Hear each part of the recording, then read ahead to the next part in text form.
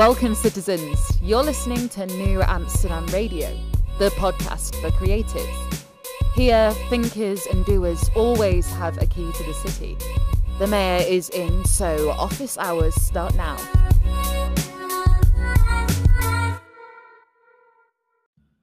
New Amsterdam Radio starts now. What is going on, citizens? Football Boys here, making sure that you're having a fantastic week, working on the things that are passionate to you and yours, of course.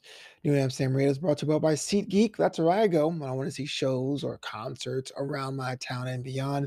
Use promo code FLOBITO, that's FLOBITO, for $20 off your first order. You know, I myself are feeling like the year is filling up already. Yeah, by the time I listen to this, it's not even March yet, but somehow I feel like my schedule has so many things that need to be done. And being able to say that I'm able to do those things and do this show means the world to me. This week's episode, hanging out with J.V. Hilliard, who is a fantastic fantasy author.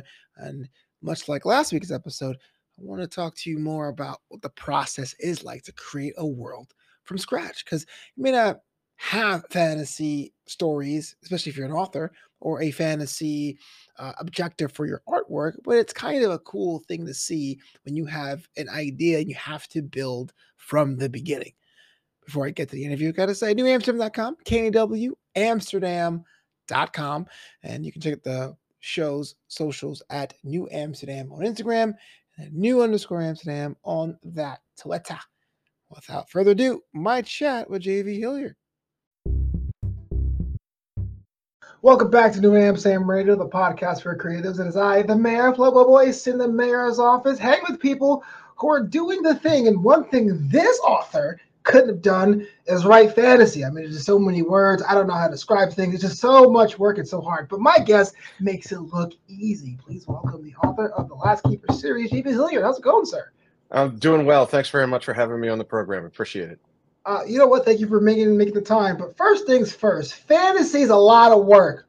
Why? Why did that genre call to you and say, look, I got to be a part of this? Well, sure. So it is a lot of work. And the main reason that it is because you're making it up, right? You have to world build every time you speak something. So if I were saying Flobo got in the car and drove down the street, everybody knows what that is. But in my realm, the realm of Warminster, and I describe Flobo leaving his village. Is he leaving on a horse? Is he magically flying on a carpet? Is the sky green? You have to describe all of that stuff. So and it has to be consistent, right? So as you world build, you have to find systems that people use, their economies, magic systems, the cultural differences, racial differences, all those kind of things as you build it out. And so it is a lot of work. And when you write epic fantasy, you're not only writing for present day stuff that you're reading, but you're also expecting that there's going to be a future and there's been a long path, and it's integrating all those historical references, which makes it pretty difficult. But why I do fantasy? It's a long story, but in 30 seconds or less. I picked it up when I was a kid. I had a elementary school teacher go out on a medical, and while he was gone, my substitute somehow got permission from our principal to read us The Hobbit. Wow. And I just fell in love with the genre after that. And for that, that Christmas, my uncle, who was a writer, and he was actually paralyzed in the war. And, as a result, he was like a second father to me. My mother was his nurse, and my brother and I lived there for a period while, he was adjusting to life. And so World War II or Desert Storm? No, Vietnam. So for me, I was a really young child at the time, and he was a second father. And so not only did he bought me my first Hobbit, but novel, but he also introduced me to Dungeons and Dragons, which is a very nerdy way of now not only am I reading fantasy, I'm playing a game that's involved in that, and it just took off from there. And that's how I got addicted to it. And one of the things I use is as my form of escapism. Yeah. Well, you talk about me driving away in a car. Like, if I'm in a fantasy novel, I want like one of those like ostriches from like Joust. You know what I'm saying? I fly away in a giant bird. But it's interesting because like you said your first fantasy experience is like with like a top shelf. like the classic vintage single malt fantasy. You know what I mean? Usually for us growing up, I'm a certain age. You watch a cartoon, you go, oh, that's cool, John, like Mighty Max, for example. That's kind of fantasy. And you go, I think that's kind of cool. And you learn about other things. But you went right to Tolkien. How did that influence your craft, your approach to your world? Yeah, well, I think in a couple of ways. I mean, Tolkien is sort of the granddaddy of them all. He's the Rose Bowl of fantasy. If it weren't for his Lord of the Rings and The Hobbit and much else beyond that, we wouldn't have a fantasy genre. And now today, in today's world, there are little silos of individual fantasy type realms that you can read. There's epic, which is the Tolkien.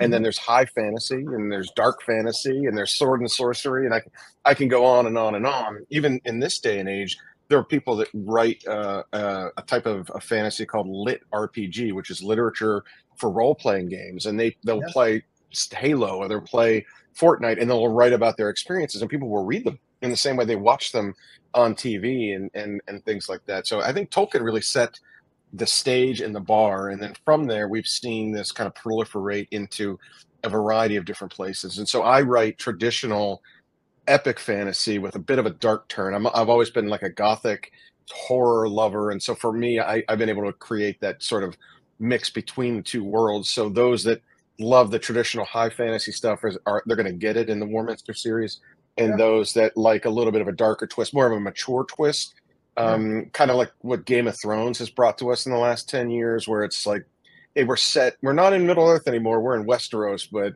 while we're there, we're going to play this out as if it was a realistic fantasy realm. And so it's more adult themed, perhaps, even though I think that kids that are within that, that high young adult 13, like advanced YA readers would enjoy my stuff too.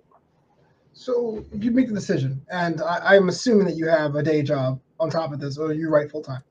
I do. No. I own a couple of companies, and so I write on the side as my side hustle. But you're right. I do have several day jobs. Well, that's even more critical, because when you're an entrepreneur, you're responsible for not only like your job, but like the creative side of your job, i.e., marketing and design and all that. Like, how do you be able to parcel out time and energy? You're not just writing a nice crime story taking place in a town nearby. I mean, you're creating the world from scratch. And I guess that's a lot of like mental work. But after doing 8, 9, 12, 13 hours for your jobs, how do you make that transition? Yeah, so and I used the word escapism before, and what I found is writing is my form of escapism. As my day job, I do a lot of government lobbying. I do defense lobbying and technology lobbying in Washington. For the 9 to 5 gig, where it's not a punching the clock thing either. So some days when they're in session, I'm very busy. Other days when they're out of session, I have very little to do. And so writing is something that allows me to fill some of those voids. And really, I'm, as someone that's more in the middle age, I started my writing career very late in comparison to some others, and part of that was a result of COVID. Right when the government shut down, I didn't have work for a year and a half, and there was nowhere to go. So all of my stuff became Zoom based, and it was a little different, and I didn't have to travel, and so I used that time to take something off the bucket list, which was write a book. And that book's turned into its own series. And as a result, that's turned into its own business. So, I own a few, and my authorship is now one of them. Yeah.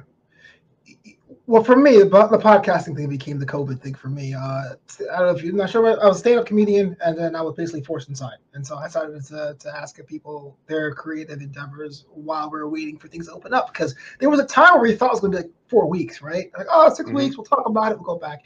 And that's not the case. So let's talk about the book it released, and before we get into like the entrepreneurship side, before we get into like the enterprise nature of the side, what was the immediate reaction? Because to be fair, I feel like people love what they love, and then when you introduce something new, a new product, a new book, a new interpretation of way of doing things, it couldn't be a hard sell to get people to try your product. But was that the case?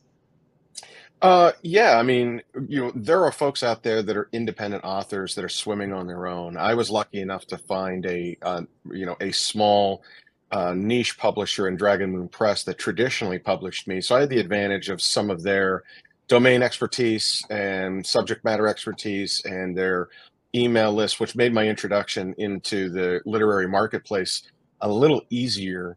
than perhaps trying to learn a lot on your own. Now, there's a give and take there. With that, you're splitting royalties. You are, you're limiting in some ways what you can do. You have to seek permission to do them from your publisher, where indie authors can do whatever they want to do. And when you look at today's marketplace, I mean, I think Amazon is flooded with 80,000 new pieces of literature work every month, not year, month. And so you're swimming in a massive pool of competition. And so you have to stick out somewhere. It has to be unique. And I treat it just like any other business. Like, you have to dig in, and you mentioned it earlier. You've got to market it the right way. You've got to get yourself the right kind of exposure in there. And I think ultimately too, your books are your products, right? So they've got to be quality. And so I've always spent enough time. I have a handful of beta readers that will read my stuff before it goes to publication to make sure that it's up to snuff. And I've got some really strong editors, those especially in and around my genre that understand it even better than I do, that have been doing this for 20 years.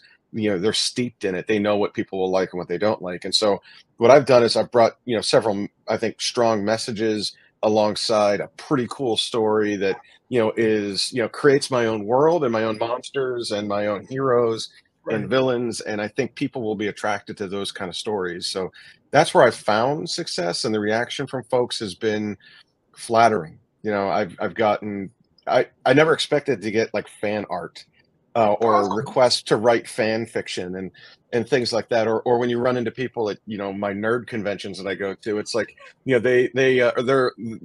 ask you about certain characters, and they'll give you advice like, please don't kill this character, or we want to see more from this character. And things you never do expect, because they might even be minor or tangential in some way. And then meanwhile, people fall in love with them, and you're like, well, what about the main character? And like, well, they get enough airtime. You don't have to do anything with them, but we want to see more of this person or that person. So, it's a lot of fun. It's organic, and it's like no other business that I've been involved in before. And so I think that's what's made it fun for me. And I've really enjoyed some of those reactions. Getting back to your initial question, I've really enjoyed how it's been received and the reactions from my readership. Don't kill the main character. It's like, oh, we killed him already, and we spin it off to the publisher. So it's happened. It's happened. Please don't kill this guy. And I'm like, I didn't want to tell him, and I'm like, read book 3 before you ask for that question. So your beta readers, do they know they're beta readers, or do you surprise them? Or okay, I didn't know. I'm like, no. What the hell? No. So the idea behind the beta reader is finding someone who is well versed. Or woven into your community in some capacity, they can give you an honest opinion on the product you're putting out there. And because I'm writing a certain brand of literature, it's important that they also understand that brand of literature as well. So I go out, and most of them are friends, people that I've worked, or other fellow creatives that I've met along the way that I trust their opinion. I've read their stuff, they've read mine. And then they'll be there to poke holes in it, right? And you just have to have a real thick skin. You as a stand-up guy, you've got to have a thick skin too. I'm sure you get heckled all the time. In my business, it's people telling you they didn't like what you did, right? It's the same kind of thing. You're on stage. I might be on a podcast like this, or it might be at a convention somewhere, but people aren't afraid of telling. So you have to grow. If you don't have it, you're going to grow a thick skin. And beta readers, it starts really with them. They're out there telling you, this is what we like, this is what we don't like, and you want them to, because you want to put out the best product possible. So you might be trying out a new skit or a new routine. I'm there putting out a base draft, and then they're coming back and saying, I don't like these 5 things, or you should really write more about these 5 things. And then you'll know what's resonating with your audience, in my case, my readership.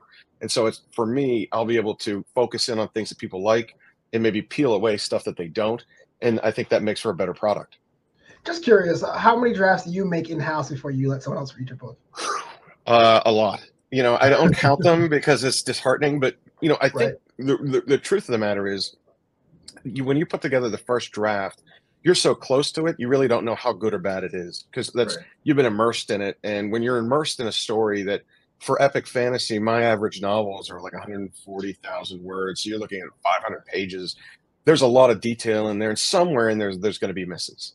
Things are in, that you forgot to include a character, or you forgot that they'd already done something. And so the beta readers will point at those things too. And it's not just, they're really looking for content. They're not looking for line by line, you spelled this wrong, or your comma doesn't belong here. That's copy editing.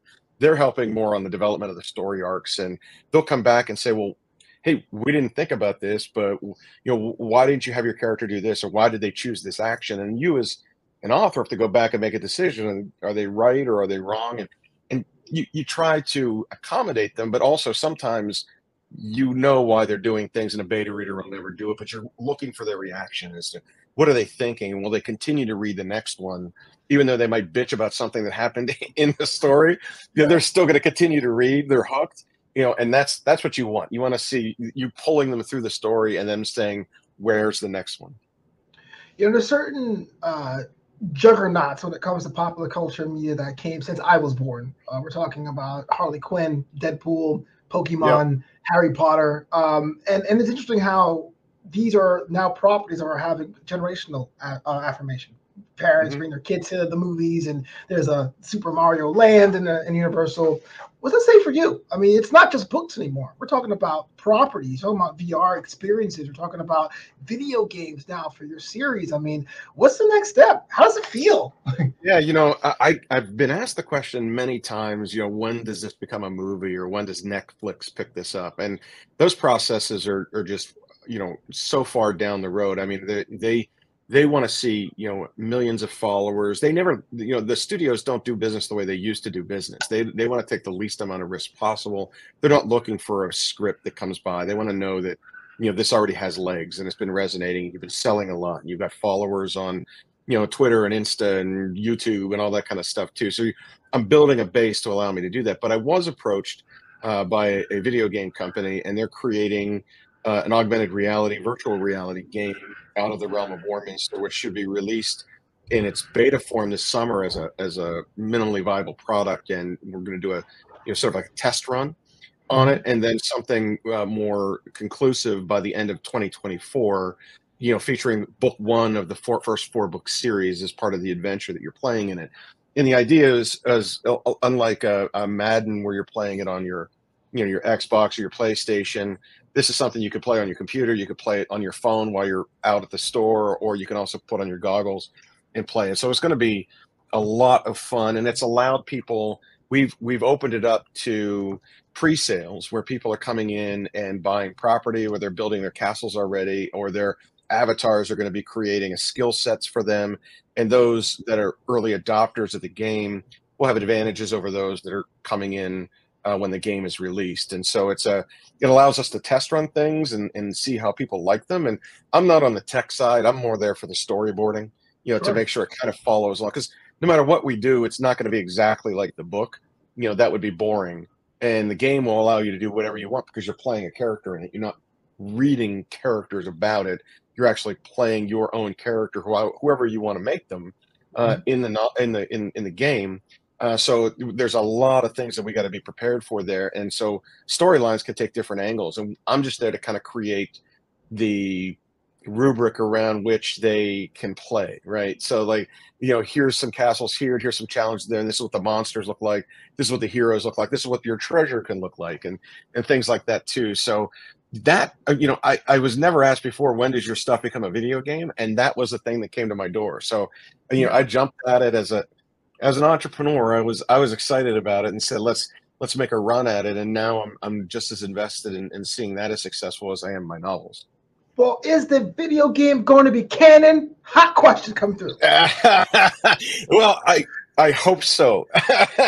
There's, like at this point, I mean, we've got, it's just kicking off. So there's not much except for canon, but for now it's going to be as close to it, I think, as possible. And then some of the characters in it, you'll be able to meet that if you read the novels and you understand the basic plot lines, you'll be able to follow that along for the game. And then in the game, you'll run into certain characters, good and bad, that you can meet, and they can either help you or not help you, depending on what you do. So it's going to be a lot of fun. Diplomatic answer. I'll let it slide though.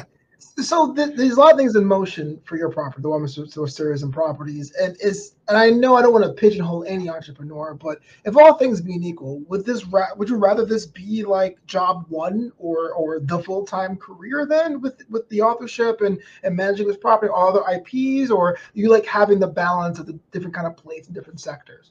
Yeah, no, this is the back nine for me. I'm like mid-career, right? And Mhm. if I could transition away from what I was doing professionally and make enough money to support my family and be happy with what I'm doing, there's nothing better than writing your own novels and or being involved in this. This is because not only was it escapism for me, but now it's become entertainment. And you see other people that are entertained by it, and that's kind of addictive. And I'll give you one example of something in my old business, the one I'm trying to move away from.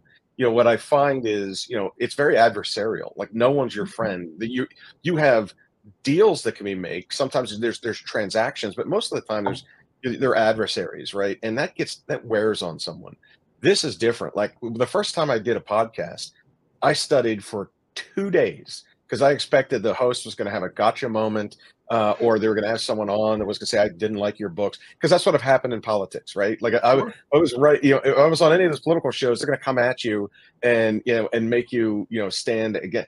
And here, the question that came to me was, what season of the year did you like writing in the most? And it's like, wait a minute, where's the gotcha moment here? And Right. it wasn't there at all. It was like they were here to lift me up and be supportive. And I don't see other authors as competition. They're more collaborators. We're there to help each other. And some will find greater level of successes in finance. Others will they count success as having a book done and professionally out there and people saying that they like it. And it doesn't matter if they make any money at it. It's more of an art form. For someone like me, it's both art and science, right? I Yeah. love the art piece, but I'm also trying to make it a business so that I can step away from what I was doing and retire into. And when I say retire, I've got a long road in front of me. But I'd love to be able to retire doing this kind of stuff because it's just so much more fun. Well, I'm so glad you brought up lobbying because last April you absconded from a vote about farm subsidies. Do you want to explain it? No, I'm kidding. I'm not going to. Imagine. I just throw out political questions in the back end.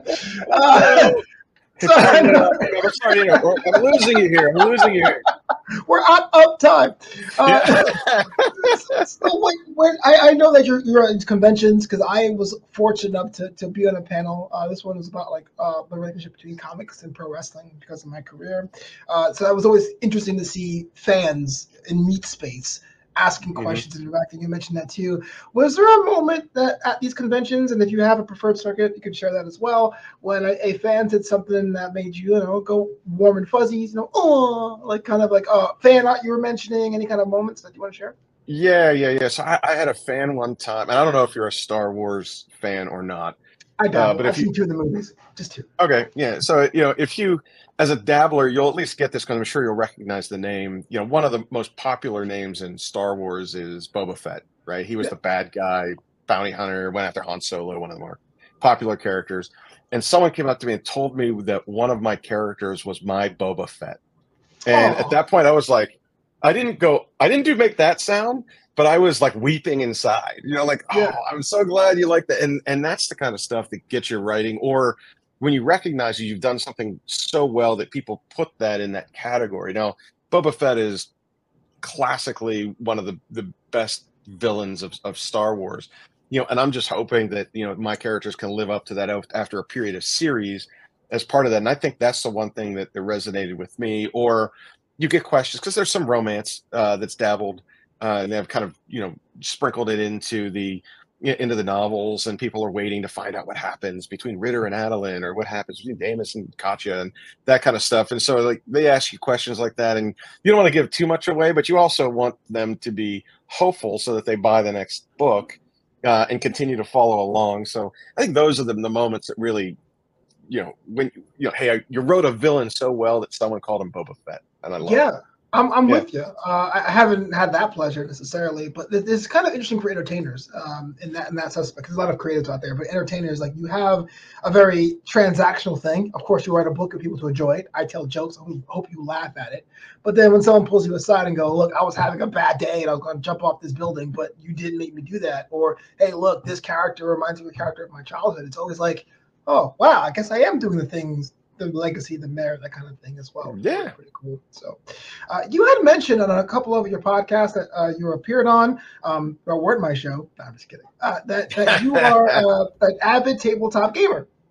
I mean, you had I mentioned am. your experience with D&D. So I was wondering your opinion about the state of tabletop games today. I don't do it myself, but I have some friends that dabble, and it seems there's two camps. Some say, hey, look, we're now in a new golden age. There's so many different like iterations and versions and expansions, and it's a whole accessible thing for people to get in the tabletop gaming thing. But there's the other side that goes, look, man, D&D, Masquerade, those are classics. Everything else is derivative. It hasn't really been the same ever since. Where do you land on that? Yeah, I'm like right in the middle, right? So I'm a guy that's been playing for 20 years, and so I've played before there were things like Skype that would allow you to play with friends that were around the country. So you just continue to play with the people that were around you. Now Right. I play on Sunday nights with a group of friends, and we're all in our 40s, and we're still playing these games, and it's because of the love of the original, right? Like I played Masquerade very briefly, but I've played D&D or Robotech or Star Wars or Star Trek. I've played a variety of what was once TSR games like Star Frontiers and Boot Hill and all these kind of things where they came out because I was a kid and you wanted to try as much as you could.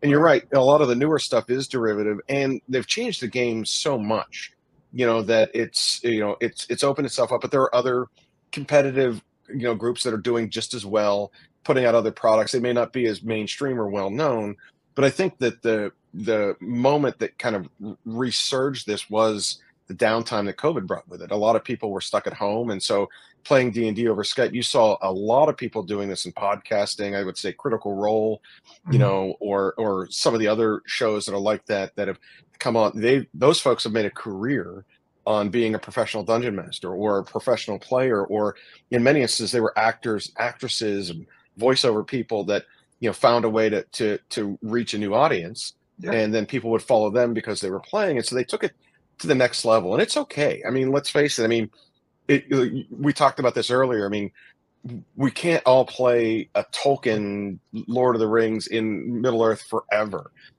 People are going to come up with the next thing. And so you've seen that, the most recent iteration is, of course, like Wheel of Time or Game of Thrones, or, any of these, like the Terry Brooks stuff with Shannara. That's happened. And, they're all derivative of Tolkien. So that doesn't make them any less worthy. So I'm willing to try something new. We've migrated into the 5th edition Dungeons and Dragons, and we just play that because it's the way that everything is going, and you try to learn a new system, and there's goods and bads and uglies and things that you kind of homebrew. Like, we like this from the first series, so we're going to keep that in here. We'll change the rules to fit what you like playing, and sometimes there are folks that go a step further than I'll go. They'll get into costumes, and they're really into it. And we look at it more as sort of like a strategy game meets role playing. You get a chance to play a character within the confines of a strategy game, and that might not appeal to those who want to, live action role play or cosplay as part of it. And there might be just a little bit more, drama oriented, or they may be a little bit more, just the way that they play the game might be different than the way we play the game. But it's just fun, and that's why I enjoy it so much. And I get teased a little bit, like my wife gets on me sometimes because of that when we get together. I don't have like a poker night with the guys. I got a D&D night with my nerdy friends, right? So it's man's talk. Yeah. But hey, it is what it is. You like what you like. Yeah, no, absolutely. I just mentioned I'm not really into tabletop as much because I never found a game that resonated with me. I just to me, like I'll go to a couple date nights when my girlfriend and I would go to other couples and I would play because I was there, but like Ticket to Ride or something like that. But to your point, during the pandemic, because I'm a baseball guy, I got into Bottom of the Night, which is a game you can play by yourself or with someone else. And I'll let you in a secret. If you guys listening to New Amsterdam Radio, this is a secret. This is actually on my bucket list. I want to be able to make a game that like I would play. That's how I approach everything. I didn't like Westerns. My first novel was a neo-Western. All right. So I would love to be able to develop that because I know there's a potential in there, but I just kind of interested to see where you stand on the, hey, look, it's now a new golden era versus, I don't know. But yeah, there's not too much difference. I mean, it's only a step away from you creating your own character in a Major League Baseball video game, and things like that. Now they've got where you can create characters for like the NBA, where you're the high school student that's getting recruited, and you have to improve your skills and move up, and you want to be in the draft order, and you want to get endorsements, and you just play those games as if it were you, and it's your avatar within those games. And that stuff's coming. Like one day there will be a baseball game where you could step to the plate at Shea State. You see how I said Shea Stadium? It's not Shea Stadium to me, dang it. Shea Stadium. I know where your love is. Don't worry. You creeped on me. I creeped on you too. I know what's up. But like the Shea Stadium stuff, and you can play, against Babe Ruth, the hated Yankees from across, or whatever you want to do. That stuff is on its way in video gaming, where it's already here. You can do that right now if you created your own baseball RPG game. It's not that far afield. One's just in the theater of the mind, while the other is something you're going to create through augmented or video or virtual reality. The man says you can do it if you put your mind to it, which is a classic iteration. 2023, by the time this airs, is still before March. You have a lot of time on that runway. What are some plans for you and your brand, sir? Yeah, so we've got the convention circuit that'll start in earnest in March. So my first convention this year is going to be in Richmond, Virginia. And it's alongside GalaxyCon, which is a form of a Comic-Con. If you're familiar with that's the biggest brand of circuit that's out there, and it'll end in October with the New York Comic-Con. So it'll be a busy year, a lot of travel in there with the books. And then my third book comes out in March. My last book in the series, the fourth book, comes out in July or August of this year. So while I'm on the road, we're going to get book 3 and book 4. Which will be a lot of fun as we could kind of continue to move through the circuit. And then the video games, MVP, they're minimally viable product. Their scavenger hunt, which is going to be for the first 500 people that join. We'll be able to test it, and we want you to try to break it, see if it works, see if it doesn't work, what you like, what you don't like.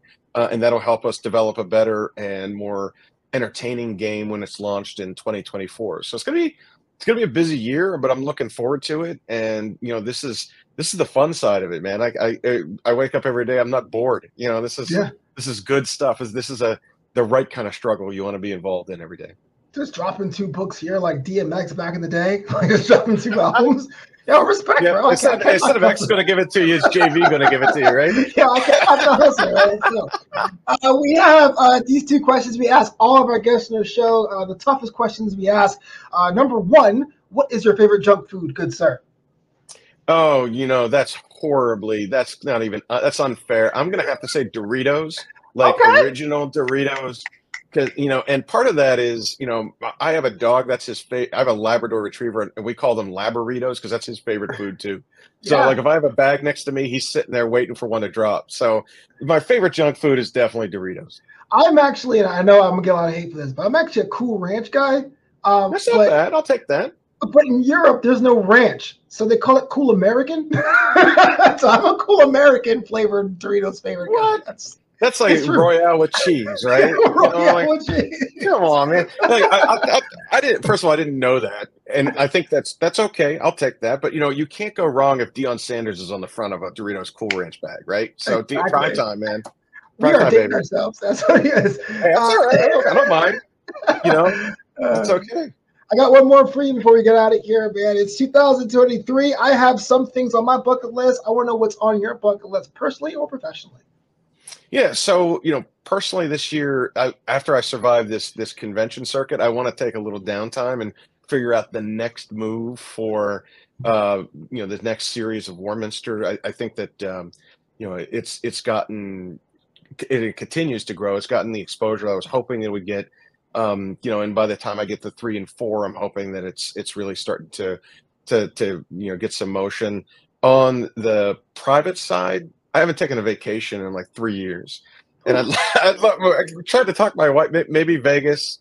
She's been beating me up on it. We've got a friends getting married in Seattle this year. We're gonna go up to Vancouver and stuff like that. And it'll be a lot of fun, but I'm trying to not pretend that that's going to be fun and focus on Vegas, which is where I can't go. I got to go to Vegas for business. We'll make it a business and pleasure trip. So I'm hoping I can sneak in a little Vegas because it's been a few years. There's enough conventions that you can find one that works. I'm certain I can. It just so happens that there is one in Vegas in November. Yeah. I'm going to have to check that out and write that off. There's also the F1 race, too. So I've been there too many times. You don't know there really either. Big Ayrton Senna fan, and unfortunately, that he died he was like cut in half in an accident like 10 years ago. But he was, right. you know, and ever since then, I've sort of been off of F1. But okay. So you don't have a support team now. You don't support. No, I mean Schumacher was the easy one because he would just win the minute he got into a race car. He would just win. So, but you know, and I have no. NASCAR's fine too. I know that there's some that like look at that as a division between church and state. I used to be a huge Tony Stewart fan and Kevin Harvick fan, but you know, I just, you know, I am football and hockey, and everything else is secondary. So obviously, being a Steeler fan, being from Pittsburgh, that's like you're born and they swaddle you in a terrible towel here, and that's not an exaggeration. The first diaper that you're in is in a terrible towel, and they hand you to your parents, you know, that way. And that's a true story. And then Penguins, you know, we're on the downslide of a dynasty, and it's hard to watch. But I'm hoping they got one more in them. So we'll see. Fingers crossed. I actually was a fan of the Robo Penguin. I know people don't like the Robo Penguin, but I was a fan of it. You know, I'm also the fan of the fishermen of my Isles, so I get that too. I'm funky like that. Yeah, well, no, it's all right. I mean, the Isles, like they've had some really I like their colors. I like some of the stuff they've done with the uniforms over the years. They too, when I was growing up, were dominating, right? You know, so for me, you know, I would watch them, and they would come into town. They were like the Flyers. So when the Penguins stunk, they'd come into town and spend, you know, the first two periods going up 4-1, and then the third period just beating up our poor Penguins. And then the roles reversed for a while, and the Islanders slid way, way, way down, and the Penguins have been on the top ever since. But you know, the Robo Penguin, the pigeon looking one, I don't know. You know what I mean? I'm a traditionalist. I like the Golden Triangle logo with the hardcore pen, but you know, it's you know, and as the Islanders go, I like your classic logo with the Long Island on. I think that looks pretty cool with the Y as the hockey stick. I mean, it's hard to get away from some of those classics, at least for me. Well, two things. Much like Pittsburgh, a lot of New York teams have blue and orange because that's our city flag, right? So like the Knicks, the Mets, the Islanders. So I always respect that as well. And two, just because we're getting into the topic of it, the reason why I became a hockey fan was through Pogs. So dating myself, my Islanders slammer was undefeated, and I became an Islanders fan because I haven't heard that in 10 years. Of Pog. My slammer. Oh man. So you're taking me back, man. Now you are showing your age on that one. I know, right? And, try to explain to a kid nowadays. They're a piece of cardboard. And you used to hit them, and they'll flip over. You're like, no, they're more than that. Like marbles back in the day or whatever. Marble jacks. To more important things, though, if anyone wanted to contact you, if they want to like hit you up with questions or even purchase your book, how do they go about doing that? Really super simple. You can go to jvhilliard.com if you want to visit my website, or dragonmoonpress.com, which is my publisher. You can buy my stuff there, or, you know, my audiobook and my ebooks and my paperbacks are all available pretty ubiquitously. You can find them at places like Amazon or Apple Books or Barnes & Noble or Kobo, Rakuten. They're available all over the place. Just Google the name JV Hilliard or Warminster or Last Keeper, and it'll take you there. And then for my socials, at JV Hilliard Books, you'll find me on Twitter, Insta, and TikTok there, or just JV Hilliard will take you to my Facebook and Discord.